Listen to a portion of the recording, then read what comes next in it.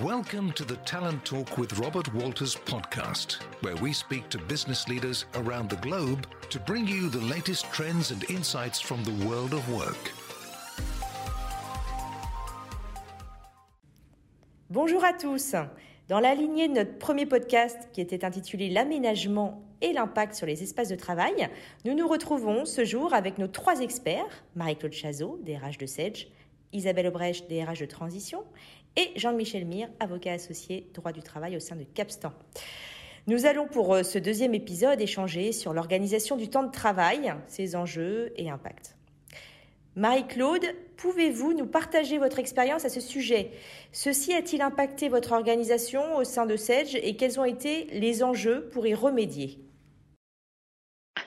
Oui, tout à fait, Félicité, effectivement, et pour continuer sur les enjeux en fait que ces situations ont créé, c'est vrai qu'au-delà de l'impact sur l'espace de travail, très vite nous nous sommes rendus compte que la manière d'organiser l'activité habituelle était elle aussi bien évidemment fortement impactée, avec différents niveaux et différents enjeux en termes de bouleversement. Le premier, bien évidemment, qui peut être vu d'un point de vue employeur comme un gain, si j'ose l'exprimer ainsi, c'est qu'effectivement, le fait de travailler chez soi fait disparaître la notion de temps de trajet et permet donc normalement, ou en tout cas en théorie, d'avoir une réorganisation du temps de travail sur des plages qui peuvent commencer plus tôt, s'arrêter plus tard, ou en tout cas être organisées différemment dans une journée de travail.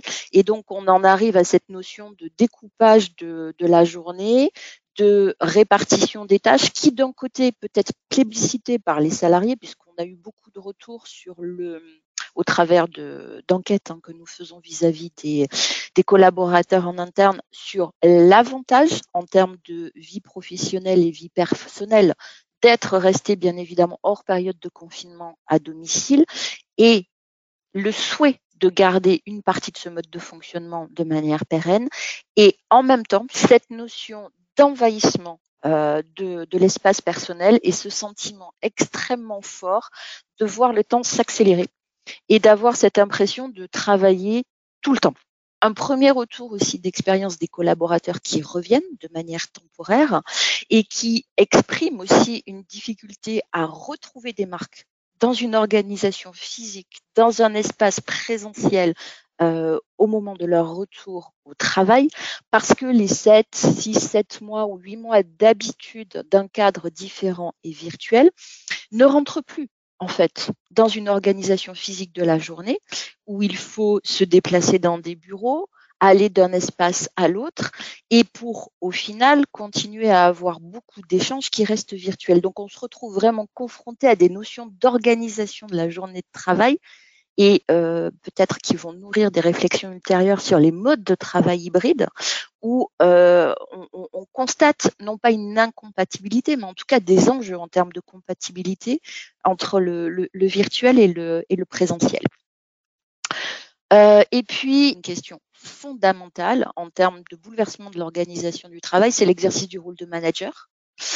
Dans un monde où effectivement les relations avec une équipe, pour un certain nombre d'entre eux notamment qui n'étaient pas familiers avec le télétravail, se dotent d'une notion de distance qui était complètement inconnue et qui a effectivement un impact à la fois dans l'exercice de l'acte de management, mais aussi sur le corollaire selon les fonctions exercées de gestion de la performance. C'est-à-dire il y a des vraies questions. Du coup, au sein de Sage, le parti que nous avons pris pour adresser ces différents sujets et que je peux vous partager, c'est d'aller dans un sens d'accompagnement.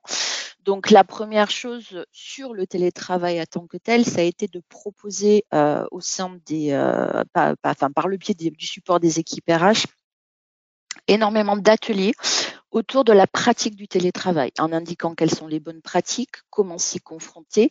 Et puis petit à petit, on s'est rendu compte qu'au-delà d'une notion d'organisation matérielle, des journées pour les personnes qui n'y étaient pas habituées, la demande qui nous revenait notamment d'un point de vue managérial était d'avoir un espace de discussion autour des bonnes pratiques et des enjeux du du télétravail et du management en télétravail que nous avons également commencé à accompagner dans un esprit de co-développement, c'est-à-dire mettre des managers ensemble, les faire échanger sur leurs pratiques, les enjeux et la manière de les résoudre.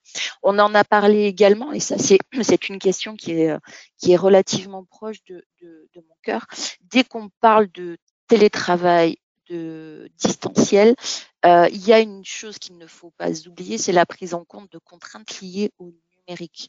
Je dirais que chez Sage, nous sommes extrêmement privilégiés parce qu'on était prêts, parce que c'est notre domaine d'activité, parce que tous les collaborateurs étaient équipés d'un laptop. Mais combien d'entreprises aujourd'hui n'en sont pas là? Combien de collaborateurs eux-mêmes, d'un point de vue personnel, n'ont pas accès à une connexion de qualité? Et puis, deuxième pendant, les contraintes familiales. Donc, on l'a un petit peu oublié, mais le premier épisode de confinement a quand même mis en lumière la notion d'école à la maison et des contraintes que ça générait sur l'activité professionnelle.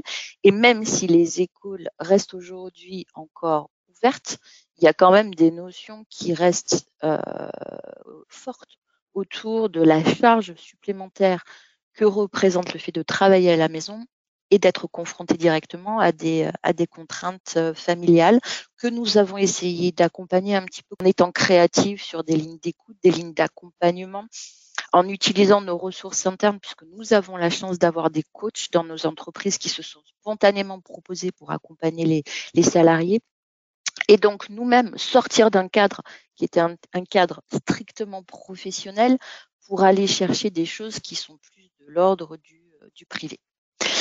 Et pour revenir sur la notion de cadre, néanmoins, nous avons souhaité aussi accompagner les managers de manière plus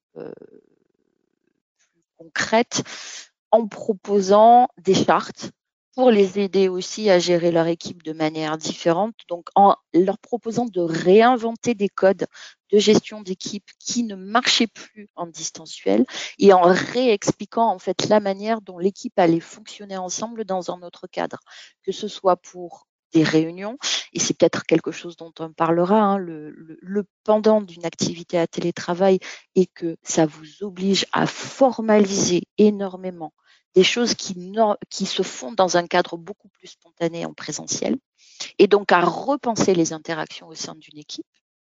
Et la charte était là aussi pour illustrer en fait la manière dont chaque équipe avait envie de le vivre et de le mettre en acte, que ce soit au travers de réunions, mais que ce soit aussi au travers d'une réinvention des codes vis-à-vis de son manager, parce que comment est-ce qu'on aborde quelque chose qui est de l'ordre du privé, du je me sens mal, du aujourd'hui je suis pas en forme, dans un cadre qui devient virtuel, et on est même allé jusqu'à leur proposer à définir des codes entre eux, que ce soit un code rouge, un code jaune, je n'en sais rien, mais qui aurait une signification en disant là c'est un moment où moi, individu collaborateur, j'ai besoin de poser quelque chose avec toi, manager, qui revient, qui a trait à ma capacité à supporter la situation.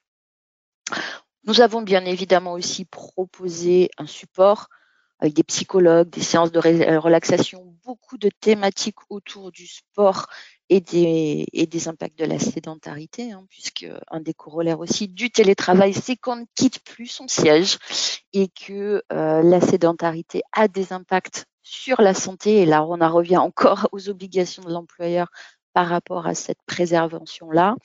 Et puis, bien évidemment, toutes les notions qu'on pouvait avoir d'un point de vue juridique sur les négociations, la manière dont on envisage d'accompagner les salariés les plus fragiles, comment on se projetait aussi dans un retour au bureau.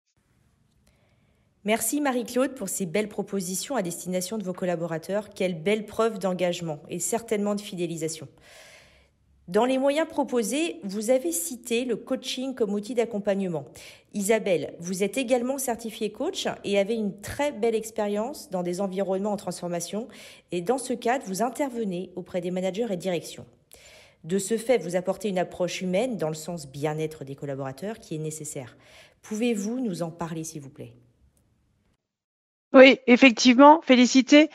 En fait, on voit bien que La manière de créer du lien, d'interagir avec ses collaborateurs quand on est manager doit être réinventée.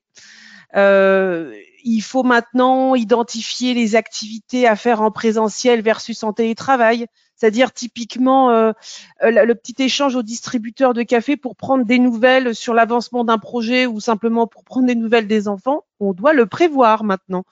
Donc on doit le faire en tout cas dans avec un mode un peu différent. Et puis il y a un enjeu qui est fort, qui devient de plus en plus fort, c'est qu'on doit continuer à impacter et à transmettre des messages en visio. Et encore pas plus tard qu'hier, c'était une discussion où il y a des managers qui se retrouvent face à des réunions d'équipe où ils voient que des petits ronds avec les initiales de leurs collaborateurs. Et ils n'ont plus, la webcam n'est plus ouverte. Alors qu'au démarrage du premier confinement, tout le monde ouvrait sa caméra avec une forme de curiosité un peu ludique.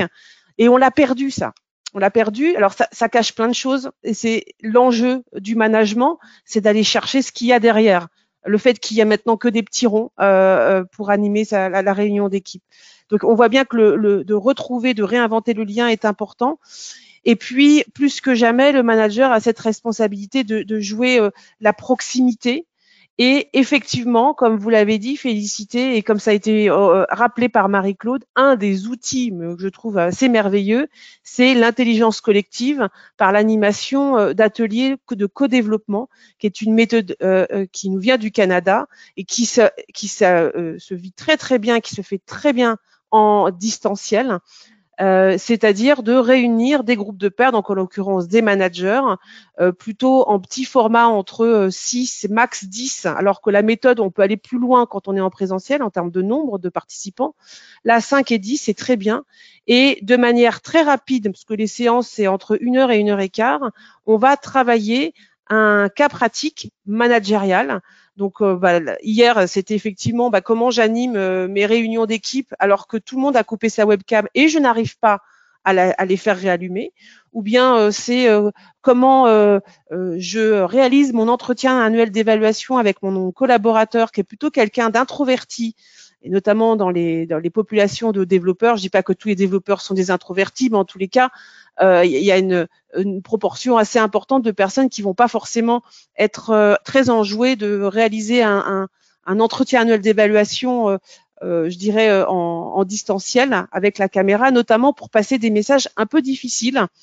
Donc voilà, on aborde ces sujets-là et en 1 heure de temps, on ressort avec un plan d'action où celui qui a la problématique a quelque chose de très pragmatique.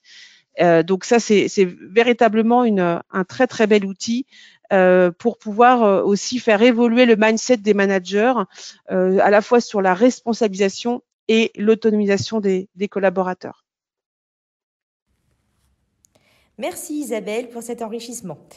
Nous avons parlé jusqu'à présent de l'accompagnement des managers dans cette période qui amène à repenser les pratiques. Néanmoins, il ne faut pas mettre de côté l'importance d'utiliser des pratiques en ligne avec un cadre réglementaire et puis l'importance de garder un dialogue social visible. Jean-Michel, de par vos expériences avec vos clients, je vous laisse nous partager vos best practices.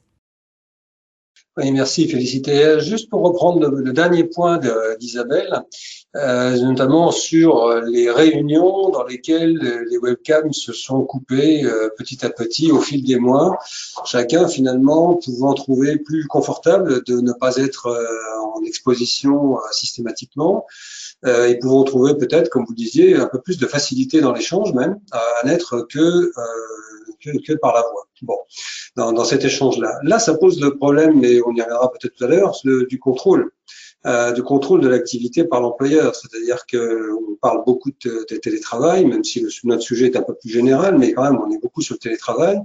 Dans le télétravail, une des problématiques, c'est jusqu'où va le contrôle de l'employeur sur l'activité au quotidien. Et effectivement, ce débat sur peut-on imposer aux salariés d'activer leur webcam systématiquement, ou peut-on même mettre en place des logiciels qui permettent effectivement de savoir si véritablement les gens sont au travail derrière leur ordinateur ou s'ils sont en train de surfer, peu importe. C'est un sujet qui a déjà été évoqué et qui peut s'aborder dans le dialogue social, justement, qui peut s'aborder notamment via les accords collectifs, ne serait-ce que pour essayer d'arriver à un consensus sur ce genre de sujet. Donc, c'est d'ailleurs un outil qui est à mi-chemin entre le contrôle et effectivement l'optimisation et la recherche effectivement d'un télétravail partagé, apaisé et qui soit effectivement le plus productif possible. C'est vrai que ça commence par ce que vous avez dit, c'est-à-dire quel diagnostic, quel constat fait-on de cette coupure des webcams et effectivement en face, à un moment donné, est-ce que l'entreprise a les moyens de reprendre la main en disant écoutez, nous sommes obligés, nous avons choisi de nous mettre en télétravail de manière assez massive, à hauteur de 2-3 jours par semaine, par exemple. Ça, c'est pour le retour à la normale, hein, bien sûr. Mais ça suppose la mise en place d'un certain nombre de conditions pour justement essayer de faire en sorte que la collectivité existe et que la communauté de travail continue à exister, même de manière virtuelle. Ce qui passe notamment par la webcam. Et ça, effectivement, c'est un point sur lequel, à un moment donné, on peut dire quand même que l'employeur a la main, même faute d'accord collectif, en disant les réunions sont de vraies réunions qui sont comme des réunions en présentiel et qui ne peuvent pas se faire que par l'oral. Donc ça, c'est un des exemples dans lesquels il y a effectivement la nécessité d'un accord, c'est encore mieux pour partager le constat, mais ensuite, évidemment, une capacité quand même pour l'entreprise, puisqu'on est toujours sur la notion d'organisation du travail, de reprendre la main et d'imposer un certain nombre de règles, à ne pas, avec des limites, bien entendu, à ne pas déborder. Et je pense notamment aux keyloggers, qui est effectivement le sujet, par contre, qui a été enflammé, pas que les réseaux sociaux à l'époque, mais même les échanges entre organisations syndicales et employeurs, le fait de dire, ça, c'est la limite à ne pas franchir. Les logiciels enregistrant systématiquement chaque frappe, ça, c'est non. Même la CNIL, d'ailleurs, était intervenue sur le sujet. Maintenant, je reviens juste sur le temps de travail. Sur le temps de travail, qui est donc un sujet un peu plus général que le télétravail, effectivement, là aussi, la question du dialogue social se pose. Mais en fait, elle est inversée par rapport à ce que je disais tout à l'heure sur les espaces de travail. C'est-à-dire, autant classiquement, l'employeur a la maîtrise de l'espace de travail et normalement, ça, c'est son domaine. Donc ensuite, lorsqu'il en sort pour aller négocier, c'est parce qu'on est face à des situations particulières telles que le télétravail. Autant sur le temps de travail, l'employeur a un espace qui est plus restreint au final. C'est-à-dire qu'il a un espace qui est restreint à l'application de la loi, donc fixer des horaires collectifs pour tout le monde, enfin bon, vraiment de manière assez classique, en respectant une durée de travail hebdomadaire à 35 heures telle qu'elle est fixée. Et dès que l'employeur veut sortir de ce cadre, qui est donc le cadre posé par les textes légaux, et aller sur notamment de l'annualisation du temps de travail, ce qui est quand même la règle aujourd'hui, ne serait-ce que par les ex-JRTT devenus JOTT et tout ce que vous voulez, ou des forfaits jours, bref, toutes les modalités d'aménagement du temps de travail, la quasi seule solution disponible, pour le coup, c'est l'accord collectif. Accord collectif, donc négociation avec des organisations syndicales ou depuis la loi travail en particulier et les ordonnances de 2017 notamment, la possibilité aussi de négocier de tels accords collectifs dans l'entreprise avec les élus du CSE ou avec des salariés mandatés par une organisation syndicale. Donc là, effectivement, c'est vraiment la priorité absolue au dialogue social pour tout ce qui est du domaine de l'aménagement du temps de travail. Et le fait, comme je le disais, en dehors de ces solutions de négociation collective, il y a peu de solutions d'aménagement dérogatoires par rapport au Code du travail, en tout cas différentes du Code du travail, qui soient simplement à la main de l'employeur, hormis effectivement du travail en équipe successive. Donc tout ce qui est effectivement de l'organisation du travail collectif peut relever à un moment donné de la décision de l'employeur, mais dans la plupart des cas, nous sommes sur effectivement une négociation collective. Et lorsque les dispositions se mettent en place, n'oublions pas qu'il y a aussi la nécessité d'associer les représentants du personnel élus cette fois-ci, donc CSE et dans les CSE, les CSSCT, puisque dès que nous parlons aménagement du temps de travail, nous parlons de conditions de travail, et donc là, il y a effectivement pas un partage de responsabilité, mais en tout cas un dialogue absolument nécessaire, et donc une consultation absolument nécessaire, avec une voix qui se fait entendre côté CSE sur les aménagements en question, les impacts de ces aménagements sur justement les conditions de travail et la santé des salariés. Et là, on retrouve ce qu'évoquait Marie-Claude aussi tout à l'heure, à savoir la nécessité d'anticiper ce que l'organisation d'un télétravail, on ne va pas parler que de ça par exemple, d'un télétravail généralisé et massif, donc à hauteur de, pourquoi pas, 4 jours par semaine, voire même à 100%, peut avoir comme implication en termes de conditions de travail et donc la nécessité à ce moment-là de partager le diagnostic avec le CSE pour avoir un véritable avis qui permettent ensuite d'ailleurs à l'employeur de prendre les mesures de prise en compte de ces impacts qui lui permettent ensuite de mettre en place des documents uniques d'évaluation des risques ou effectivement des diagnostics et des plans de prévention qui étaient au préalable partagés avec les représentants du personnel. Merci à tous les trois pour cet échange sur l'organisation du temps de travail. Nous nous retrouverons très bientôt pour l'épisode numéro 3 sur un autre sujet connexe.